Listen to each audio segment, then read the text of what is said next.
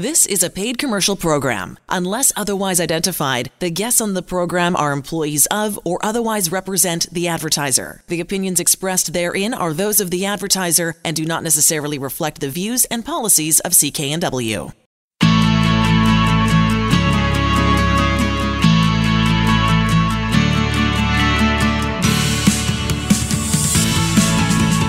Welcome to Dollars and Cents. I'm Elaine Scollin along with Blair Manton from Sands & Associates. They're experts in helping you get out of debt.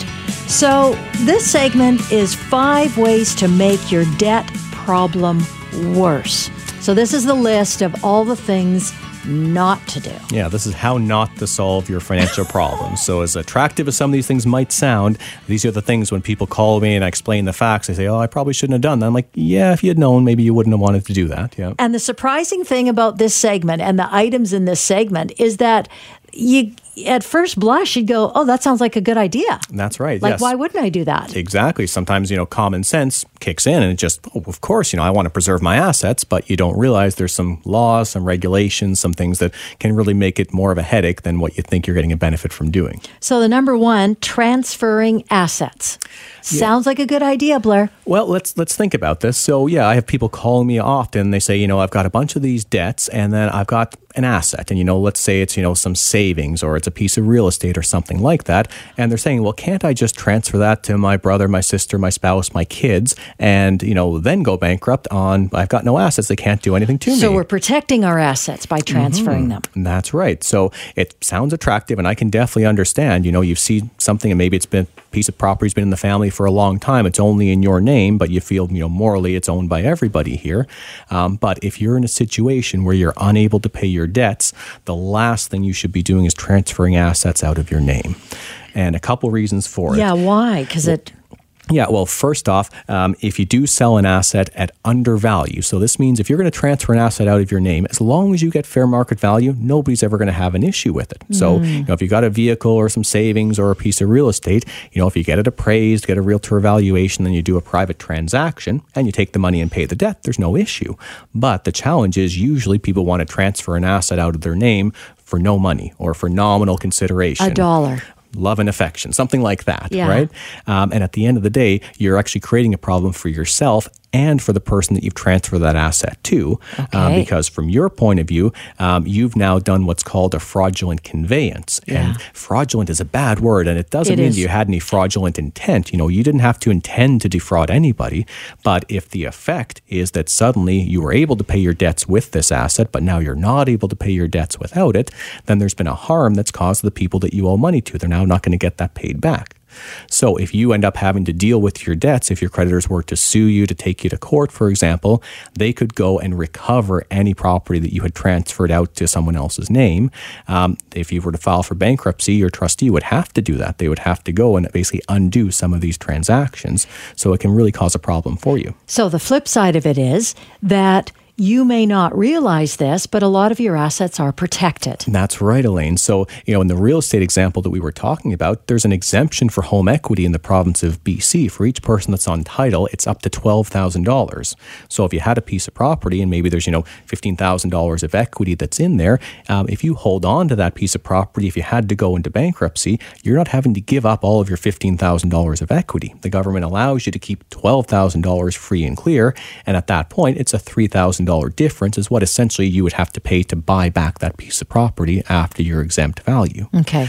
So again, I know it appeals to folks because you want to protect things, but you've got to realize that if you're not able to pay your debts without that property, you've got an obligation not to transfer assets out of your name until you get some really good legal advice. Again, there can be an intricate situation. Sometimes assets are held in trust, but for the most part, speak to an expert before you start moving any assets around if it's a situation where you're not able to pay your debts. Now, this next one is kind of a no-brainer, but it also is, like a quick fix, right? You feel like you're making a quick fix here, using credit to pay that debt. Exactly. And this almost everybody that I've seen, they do this for some period of time. It's you get some money off of one card and you pay a minimum payment on another card, or maybe there's a balance transfer and you take advantage of that and then you live off the other card for a period of time. But all you're doing is you're just cycling through credit on a monthly basis. And the issue with credit is that there's interest costs on top of it. So your balances go up, up, up, and then eventually there's nobody left to borrow from because you've maxed out on all of your credit cards. And then you turn to payday loans, and eventually there's no payday loans to borrow from as well. So it just becomes this vicious cycle that where it leads to is incredible amounts of stress. You moving money around like a day trader type of thing, just trying to make sure everything's going to fit on a monthly basis. And it generally, it doesn't lead to any happy outcome. You're just borrowing more on a monthly basis. And you know this because of all the people that you've helped over the years who have done this kind of thing, thinking that they were doing the right thing, not wanting to just all the stuff that comes with being in debt, being embarrassed and ashamed and all that stuff. But folks do this, and it's just a huge pickle as a result. And that's exactly right. Yeah, and it's oftentimes, again, what's going on. You can see on a long-term basis, hey, I'm not going to be able to do this forever because I'm going to run out of room on my credit. So it becomes, even a cause of depression and despondence that, you just don't feel like there's any upside when every month you go further and further into debt. Yeah. So if you find yourself, you're only able to cover your expenses by using credit, or you're paying one minimum payment with a credit card advance from another, that's a huge warning sign of something. You're not solving the problem, you're making the problem worse at that point. And that's when you go to you. Ideally, yes. Yeah. So the third one, bringing in more borrowers. So getting somebody else to give you a hand. Yeah, so when you co-sign a debt with somebody else, now a lot of folks think, okay, we're just splitting the debt. If it's $1,000 debt and you co-sign it, hey, the worst case, I'm on the hook for $500 because you're 50-50 liable. Right. That is not the case. No. So it's what's called joint and several liability, which means if you co-sign that $1,000 debt, if the person doesn't pay, you're on the hook for the full $1,000, not just half of it. So you've really got to be prepared that if you do bring in another borrower, what we often say is you've now just enlarged the problem.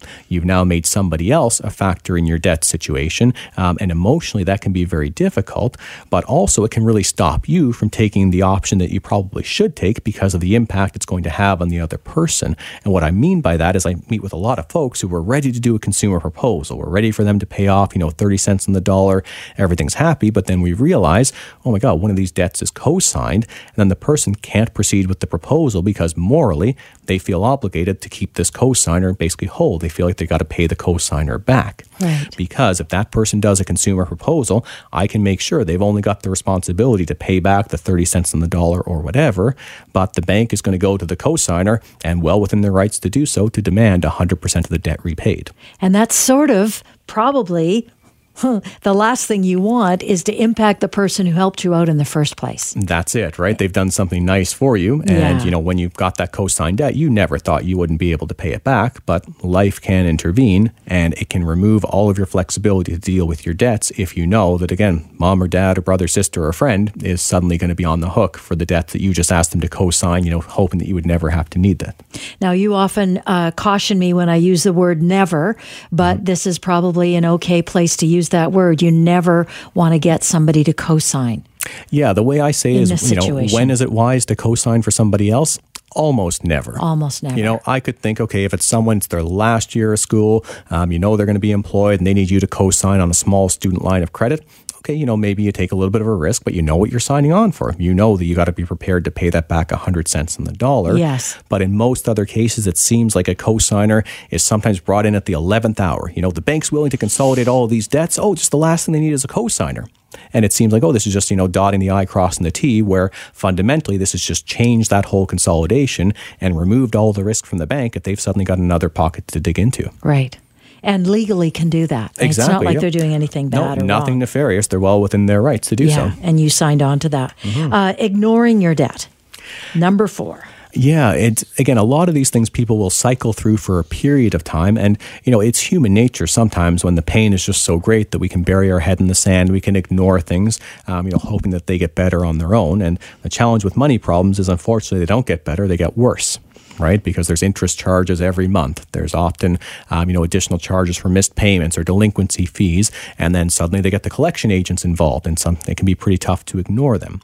So ignoring the problem is never a good idea.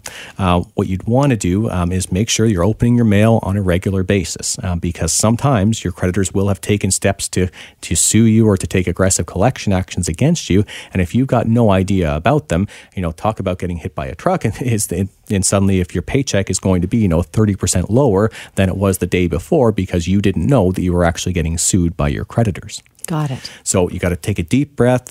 Sometimes I have clients bring in stacks of unopened mail to their first meeting with us. That's fine. I don't mind. I got a good letter opener. We'll go through it all, and then we'll figure out what the problem is. But even having that stack of unopened mail, that can be just something that sits there and it intimidates you and it makes you feel bad, and you're not, fulfilling your responsibilities, but you just don't want to see the bad news.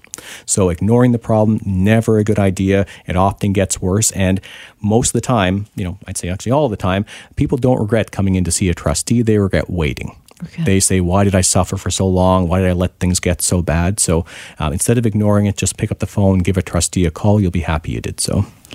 Now, the last one is giving up. And I'm sure that you've talked to lots of people who have gone there. Mm-hmm. Or at least dabbled in that pool of giving up, because it's a tough one. Yeah, money problems can be all-consuming. Depending on the type of person that you are, sometimes most of your identity can be built into, your financial stability or your job, your profession. And if suddenly something happens, you lose a job, you get sick, and your financial stability is gone, you can really feel hopeless for a period of time. Especially in this kind of society, in this corner of the world, right? A lot of our stuff is tied up with who we are, what we do, how much money we make, what we have. Oh, exactly. Even from a senior citizen point of view, sometimes a lot of their social life is, going, not to the casino, for example, but going to, to a social event or to a club or things like that, where there's might be just a nominal cost. But if you can't do that anymore, well, then there goes your social aspect as well. So it can be at, many different generations in life.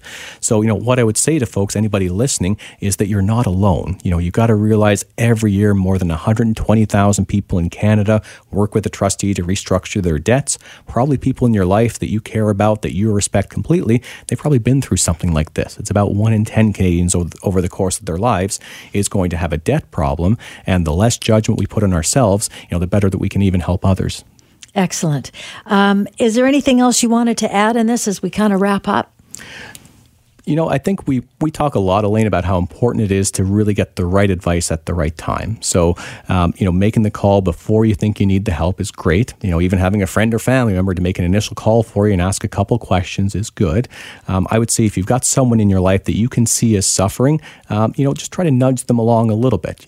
People's finances are very private typically, but if someone starts to open up and say, hey, they're having a little bit of trouble, making this payment or that payment, let them know that there is hope. They may have no idea a trustee exists. They may think that, a trustee's job is just to judge them and make them feel bad. Well, the opposite is true. We're here to help. Yeah, and the staff at Sands and Associates. I mean, we hear it when we talk to a number of people about their situations when they get resolved. That they were kind, they were thoughtful, they listened, they helped me get through it, and the end result was terrific. So go to the website if you'd like. It's nice and easy. sands-trustee.com. Lots of Q&A on there. Frequently asked questions, or give them a call at 1-800-661-3030. Get that first free consultation as well. Find an office near you.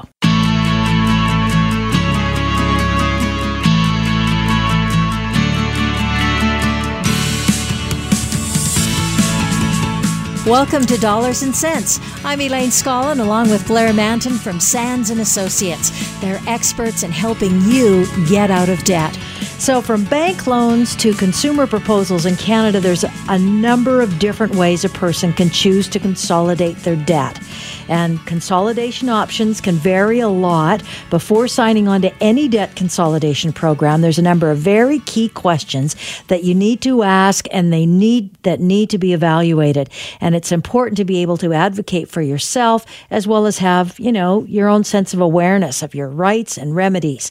So let's talk about debt consolidation, because I know that what it means in Canada, or at least how it's advertised in Canada, is different than what we see in the United States when it comes to debt consolidation, right? And the rules around it. Yeah, it's one of those terms where it's so attractive, right? Because at the end of the day, this is what a lot of people are looking for. Debt consolidation means that you're putting all of your debts together. So rather than having, 6 or 7 payments to juggle, different due dates, different interest rates, so on and so forth, you've got one payment that you're going to make each month. And then ideally, you've got one payment that's going to save you some money. So quite often with debt consolidation, there's either a lower interest rate or sometimes there's no interest, depending on the options that you go with. But you really have to be careful. There's a number of questions that you need to ask of yourself, of the provider as well, to make sure that you're actually getting something that's going to solve the problem and making sure that you're aware of all the debt consolidation options that do exist that are out there. Yeah, and not the false information that we sometimes that sticks to us better than the actual facts. That's right. Mm-hmm. Yeah. So 5 questions. Number 1, who are you working with? Yeah, so as anyone would know from listening to our show, there's a number of different debt consolidation options and debt consolidation professionals, and they're not all created equal. So consumers need to be aware there's a whole lot of gray areas in the arena of debt management. And sometimes I get people calling in and saying, well, why is this even allowed? Why are they allowed to advertise this way? Or why are they allowed to charge these interest rates? Which is a great question to be asking, I think. Exactly. And I wish I had better things to tell folks. I'm all I can say is that there's a severe lack of regulation. Financial products tend to innovate far quicker than the government's ability to regulate them, unfortunately, which you can see with cryptocurrencies and things like that, well out ahead of what the government's actually able to manage. Absolutely. And now we're seeing some insolvencies, which unfortunately are hitting Canadians pretty hard here. Yeah. So you want to know who you're working with.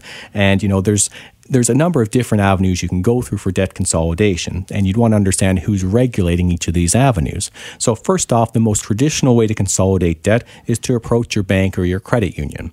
You're in good hands. Typically at that point, you're not going to get, your information stolen or things like that, because banks and credit unions are regulated by the Financial Consumer Agency of Canada, and they ensure compliance with consumer protection laws. So if something happened and it went sideways with a bank or a credit union, you've got some recourse there. So you don't need to have so many concerns. If you're dealing with a debt repayment agent or a debt pooler, that's a term you might not be as familiar with, but they often brand themselves as credit counselors, which we'll talk about in a second here. Okay. But they're overseen by the Consumer Protection Act of BC. So since about 2016, there's been some regulation there. All right. So it could be a bank, it could be a debt pooler. Another is a credit counselor. Now, this is where I think there's huge amounts of lack of regulation, because there's no requirement on who is or who isn't a credit counselor. Anybody could start up a business tomorrow and say, we're going to provide credit counseling services, and there's nobody to tell them that they can't do that. Okay. Where they do get regulated is if they start to put debts together and consolidate them in a debt pooler, but there's no regulation as a credit counselor. So if you get poor service from a credit counseling agency, you've got to hope the agency is going to deal with you fairly, because there's really nowhere you can go beyond there to get your problem solved. So it sounds like to avoid that altogether, credit counseling altogether, or a credit counselor altogether? Well, I'd say have your eyes open. So just be aware that if everything goes according to plan, you're fine. But if things don't go according to plan, you don't really have much recourse. So be careful, do your research, know exactly who you're dealing with. And some credit counselors have been around, for 20, 30 years. They're very reputable. If someone's just popped up in the last few months, I would think long and hard before I would agree that they would have the ability to solve my problem. And you guys, a licensed insolvency trustee, now this is the biggest difference, and something that I learned very soon when we first started doing this show, was you guys are completely regulated. That's right. Federal law governs you and what you can do. Yeah, I'm overseen by Industry Canada. The Office of the Superintendent of Bankruptcy is one of the key bureaus within that ministry. And every trustee in Canada, there's less than 1,000 of us. We are heavily regulated. All of my trust accounts are audited regularly. My practice is reviewed, if not every year, every 2 years, with a very detailed report of anything that we need to deal with. So if you're dealing with a trustee, you're generally in good hands because the government's backing it. If something goes wrong, you've got a regulator we could basically correspond with, and they would have the power to pull a trustee's license if there was something done untoward. So it's something we're very protective about, because it's our ability to keep the business going. Yeah, and the other piece for me about a licensed insolvency trustee is that because you're so highly regulated, that you're able to do things that nobody nobody else is able to do. Negotiate terms of either a bankruptcy or a consumer proposal that nobody else can even touch. Exactly. And that kind of leads us into our second question here, Elaine, which is, you want to know who you're working with, but secondarily, what debts are being consolidated? Because as a trustee, we've got the power to consolidate just about every debt. So it could be government debt, it could be income taxes, it could be GST, it could be student loans, it could be a leased vehicle, for example, where you want to return the vehicle, but there's going to be some damages there at the end. Those items typically can only be dealt with a trustee. The government's not going to work with a credit counselor or anybody else like that. Sure, if a bank wants to pay off your tax debt for you as part of a consolidation, the government will take that money, but a government will not work with an agent other than a licensed insolvency trustee. So the next question is, how much is that going to cost? Because that's a big question for folks that are already struggling financially. Yeah, and that's the objective of debt consolidation, is that you're going to actually save some money on a monthly basis. So instead of paying all these payments separately and high charges and all that, the idea is that when you consolidate, it's going to be at a lower cost. So typically if someone's got credit card interest rate of, 19, 20, 25% or something, if they're able to get a consolidation loan through a bank, which can be difficult to do, they probably cut the interest rate in half. So, you might be getting 10, 12%, something like that. So you'd want to make sure you can include that into your budget each month. But you'd also want to understand, are there other costs on top of that? Is there any administration or registration charges? What happens if you have to miss a payment or postpone a payment or things like that? There can be a bunch of additional costs you'd want to look really closely at and see what you're paying to get this consolidation. And if I was to go to a licensed insolvency trustee to look after this, do you explain that payments? Well, it's pretty straightforward. We figure out what can you afford to repay on your debts based on your budget, and there's no cost to you to use the trustee. So if we've determined that out of your $20,000 debt, you can afford to repay $6,000 or $7,000, the trustee gets paid out of that repayment amount and the rest goes to your creditors. So it's a much different avenue than having to pay back all of the debt plus some additional charges on top. Good. So what else is in the fine print? I like that you included that as one of your questions. Yeah, something you really want to be careful about, especially if you're consolidating through a bank, is are they asking you to pledge any security, meaning any assets that you have, because then you're giving the bank the right to seize those assets if you don't pay off the consolidation, or even more importantly, do they want somebody else to sign on the dotted line? Do they want a co-signer? And we talk about co-signers a lot, and it's almost never a good idea to have somebody co-sign your debts because it's not splitting the debt 50-50. You've just now made somebody else 100% responsible for your debts. And if things don't go according to plan, you've now enlarged your problem and given yourself a pretty tough emotional road to hoe. If you've got a cosigner, are they going to come after the cosigner, for example? Would you lose an asset if you've pledged that? If it was a consumer proposal, what happens if you can't continue the proposal is essentially you're back to where you started. The debts come back, the creditors have their rights again, but nobody's showing up at your door seizing your assets. You just tried something that didn't work. If any of this is resonating with you and you want to take some action, go see Blair and the staff at Sands & Associates. They've also got a great website with lots of questions and answers on it. sands-trustee.com is the website there. The phone number to get a free consultation, 1-800-661-3030, and to find an office near you.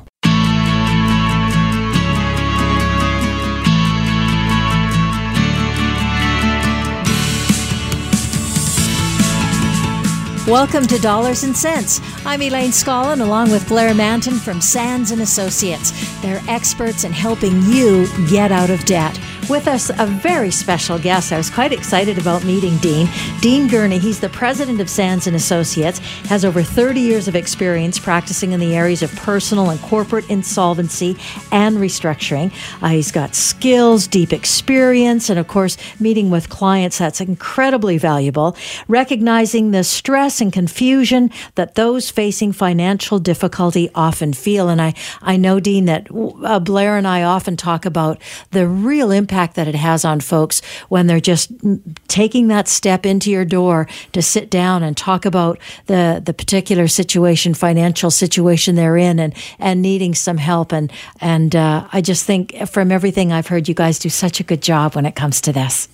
Well, we try and do our best for all our clientele, and hopefully they leave successful with a new venture and a new look in life. Yeah, I think that's pretty true. I think that's pretty true.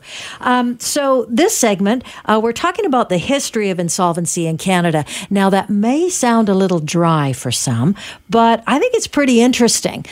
Just a little bit that you told us before we got started here.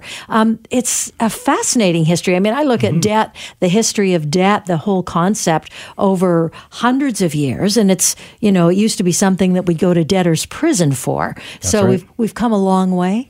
Yeah, and that's very true. The ironic thing about debtor's prison is that you'd go to debtor's prison, serve your time, and come out and you still owe the money. Still owe right? the money. So man. So it was this is what you call an unsuccessful regime here. But anyway. Right. But over a period of time, of course, it's all English law, of course, and we descended from that, and that's where Confederation started from, is English law.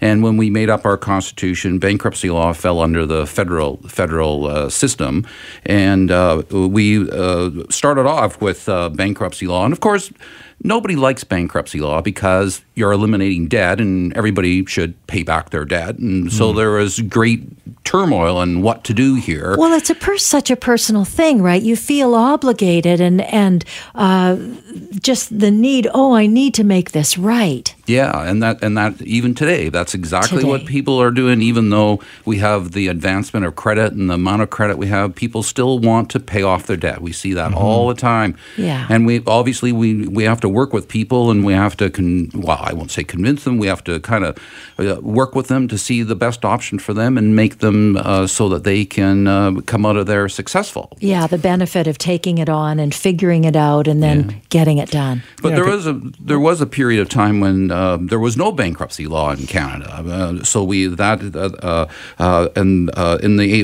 1880 to about 1919, there was no bankruptcy law, mainly because we were kind of a rural jurisdiction, and of course you went to your family store, or you paid your bill, or you didn't get anything. So there wasn't really need for bankruptcy law at that time, but with the advent of industrialization and railways and manufacturing and so on, a real need came, and there was a couple of major recessions in the world during that period of time. One being the Klondike Gold Rush, which there's British Columbia, with basically the Klondike Gold Rush, of which we became part. That's where most of our population came from, Americans at that time, obviously.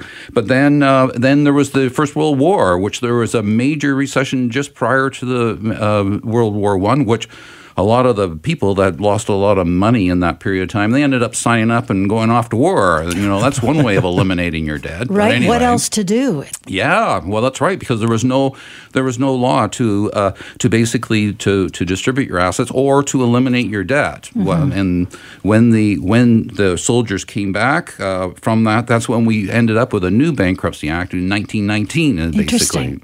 Because that's what I find so interesting too, is we talk about the bankruptcy system here a lot. And it's such an integral part of a well-functioning economy, is having a system where you can deal with failed business ventures, where it's not a life sentence. If you can't pay somebody back, you can actually restructure.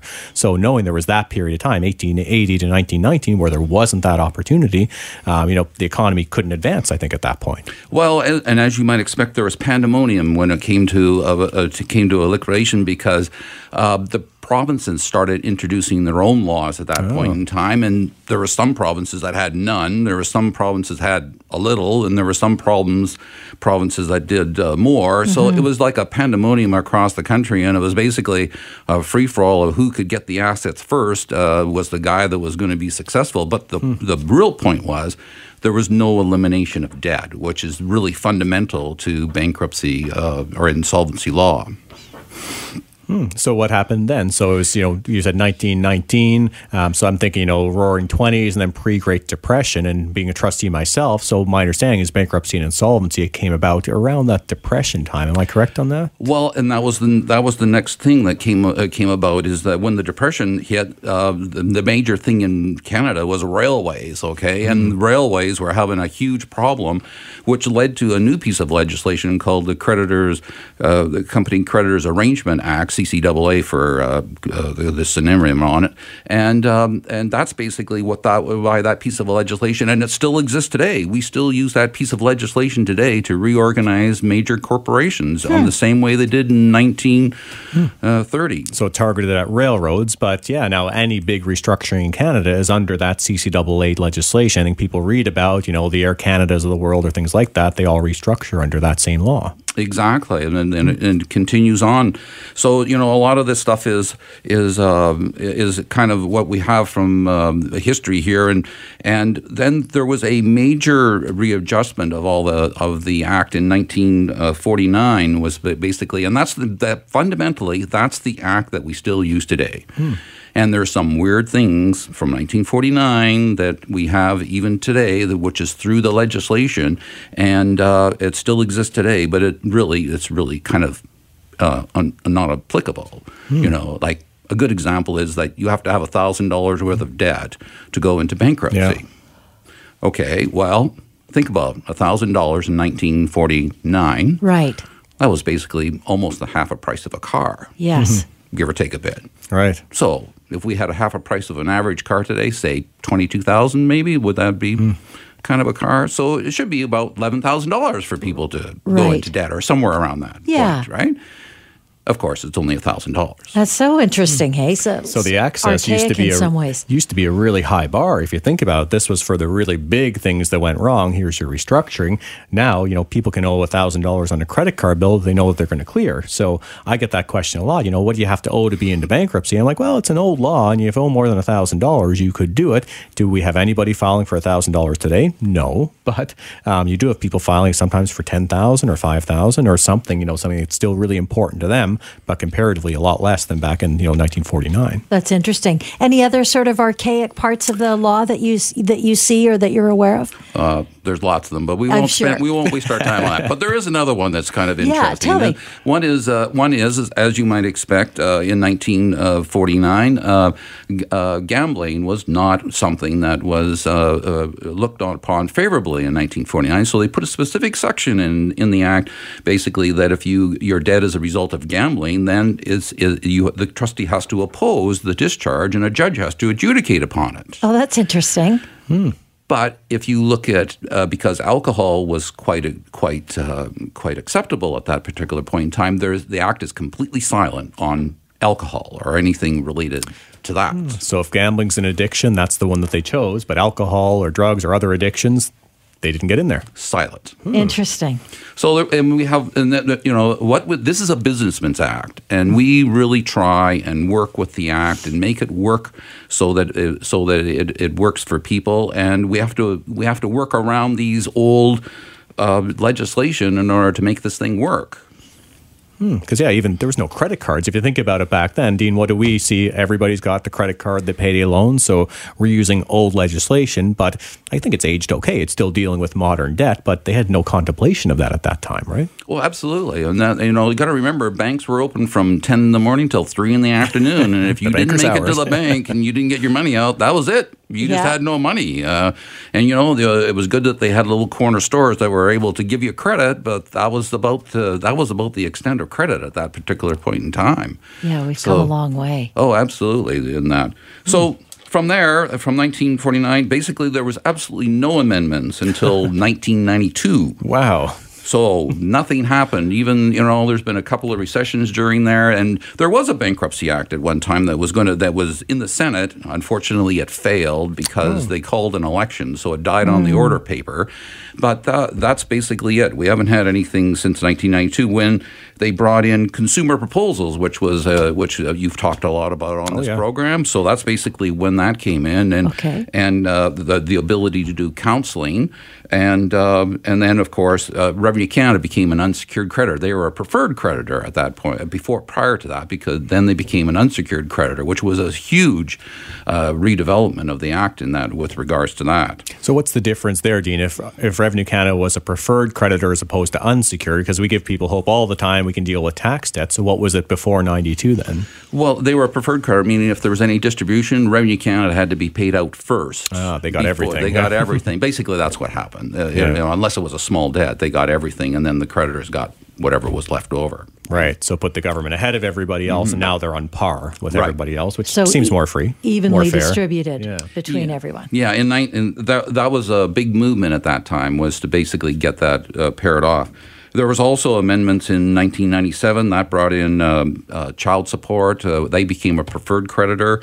And in 2009, they brought in WEPA, which is the wage program that basically allowed people to claim wages as a priority creditor there. So that's what drove those amendments through Parliament. But since 2009, we haven't seen a word, and there's no word on the horizon if there's any amendments coming. And they're dearly needed. Well, and I guess it's the will of the federal government of the day, right, as to what they think is important and what they aren't interested in addressing? Oh, absolutely. This is all politically motivated. No politician wants to deal with bankruptcy law because there's no winners. It's not sexy. It's not sexy. There's no winners. Like if you're dealing with Bankruptcy Act, you're dealing with people screaming at you all the time, and a politician doesn't want that at any time. So, Fair enough. Yeah. So interesting. We've been talking with Dean Gurney, who's president of Sands & Associates, over 30 years of experience practicing in the areas of personal and corporate insolvency. So here's the thing: if you've been listening and you're hearing little things that you feel like, oh, gee, I should take a look at that for me, or that might relate to my situation. This is what you need to do. First of all, go to the website for Sands & Associates at sands-trustee.com. They have a wonderful, large section of frequently asked questions. So they've got questions and answers, giving you just a lot of information to know if the next step should be for you to give them a call at 1-800-661-3030. They'll give you a free consultation, first free meeting, so you can sit down and say, look, this is my situation. I don't know what to do. What do you think? As well, to find an office near you.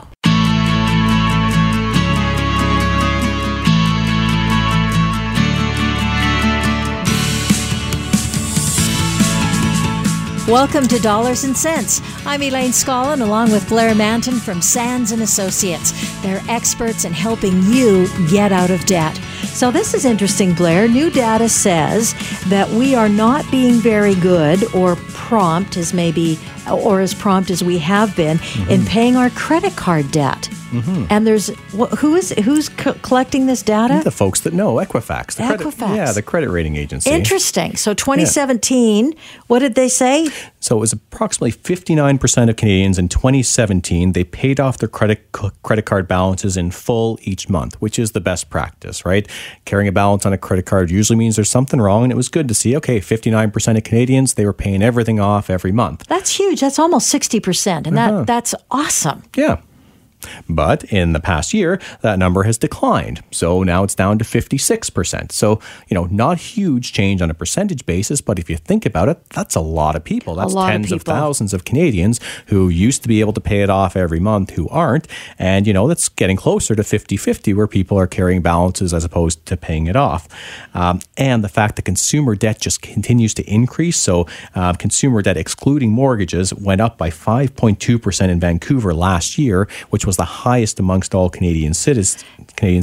And I want to point out, you said excluding mortgages. That's right. So this is for stuff? This is credit cards, lines of credit, student loans, everything other than a mortgage and a car loan, because sometimes car people loans think aren't included in that's that right. either. Okay. Sometimes people think, in Vancouver, it's all the mortgage debt because the houses are worth so much and all that's that. What but I thought. This excludes that. Excludes that. In Vancouver, it's a very expensive place to live. Any of our listeners are probably nodding their head and saying, yeah, what I have to pay, for rent, for hydro, for meals, food, everything like that. Fuel it goes up. for my car. Exactly. Yeah. Most expensive in Canada. Yeah, exactly. Okay.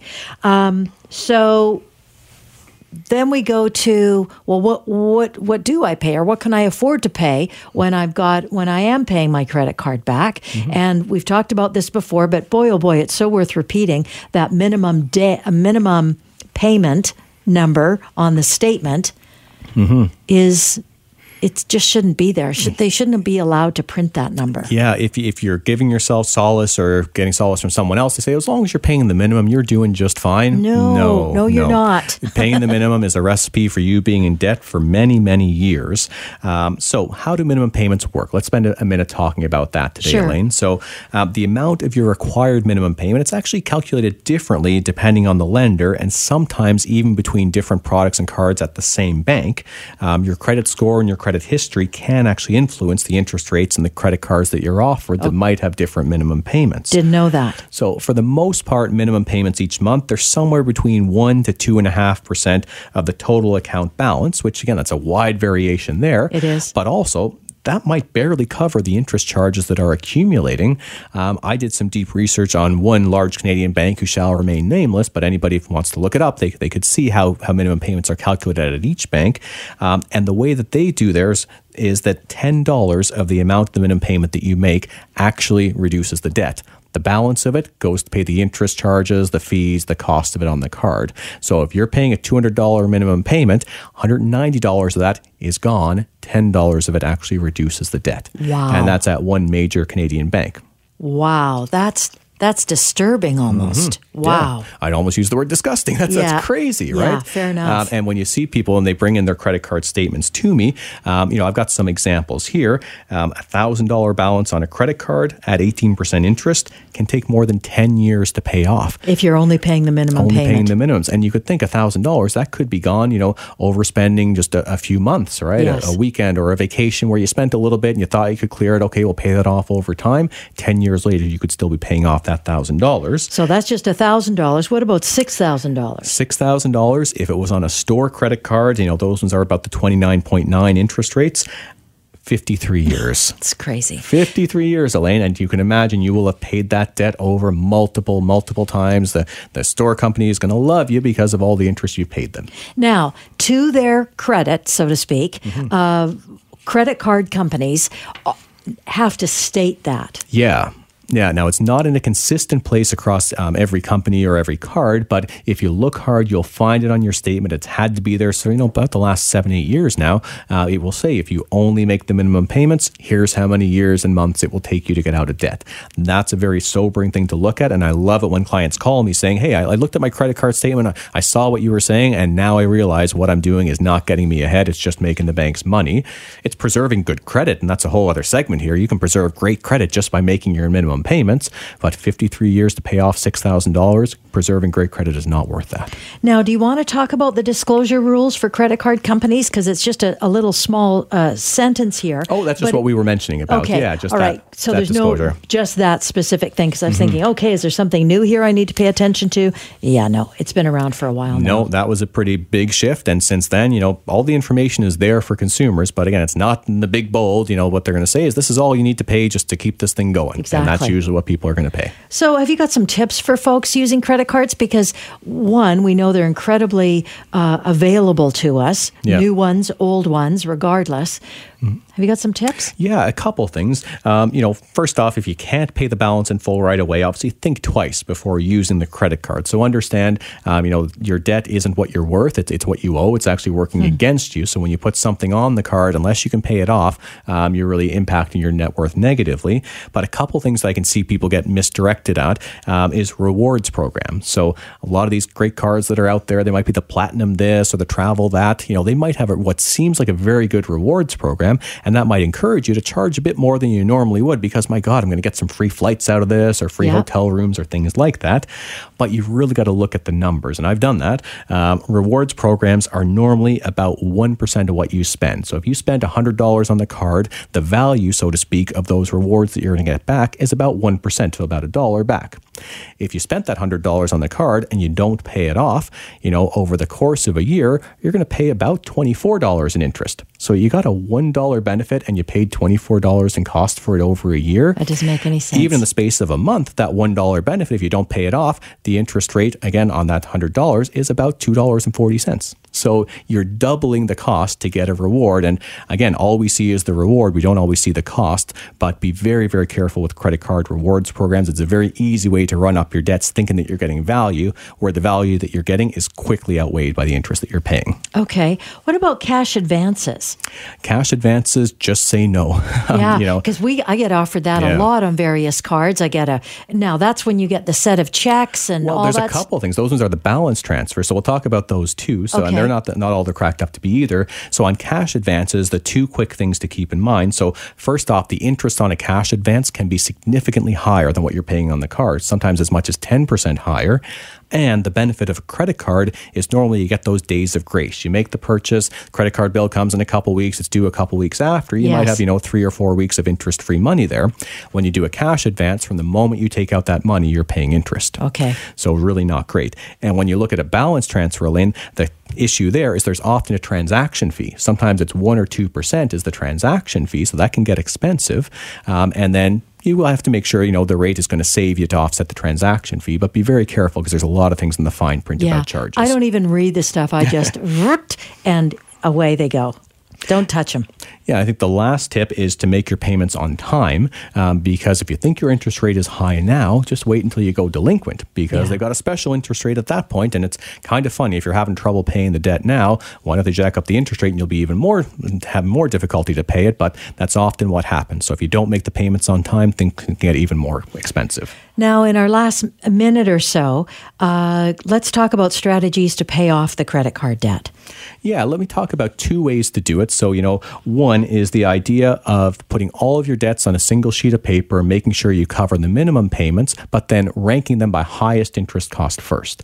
And you've got to decide how much extra can I devote to my debt repayment each month, and whatever extra you can devote beyond the minimum payments, put it against the highest interest rate first. So you want to knock off the one that's most expensive and then work on down the list. Okay. And that's assuming you're able to pay all your debts off in full. If that's not your situation, as any of our listeners would know, speak to a licensed insolvency trustee. We're pros at dealing with credit card debt. We can often reduce it very significantly doing a consumer proposal that does not require you to go into bankruptcy. Now, if you're wanting more information, go to the website sands-trustee.com. There's just a lot of frequently asked questions and great responses on things that you can do now. Or if you want to go see someone, that's easy to do as well. I've got a 1-800 number here. It's 1-800-661-3030 to get that consultation as well as to find an office near you. The proceeding was a paid commercial program. Unless otherwise identified, the guests on the program are employees of or otherwise represent the advertiser. The opinions expressed therein are those of the advertiser and do not necessarily reflect the views and policies of CK&W.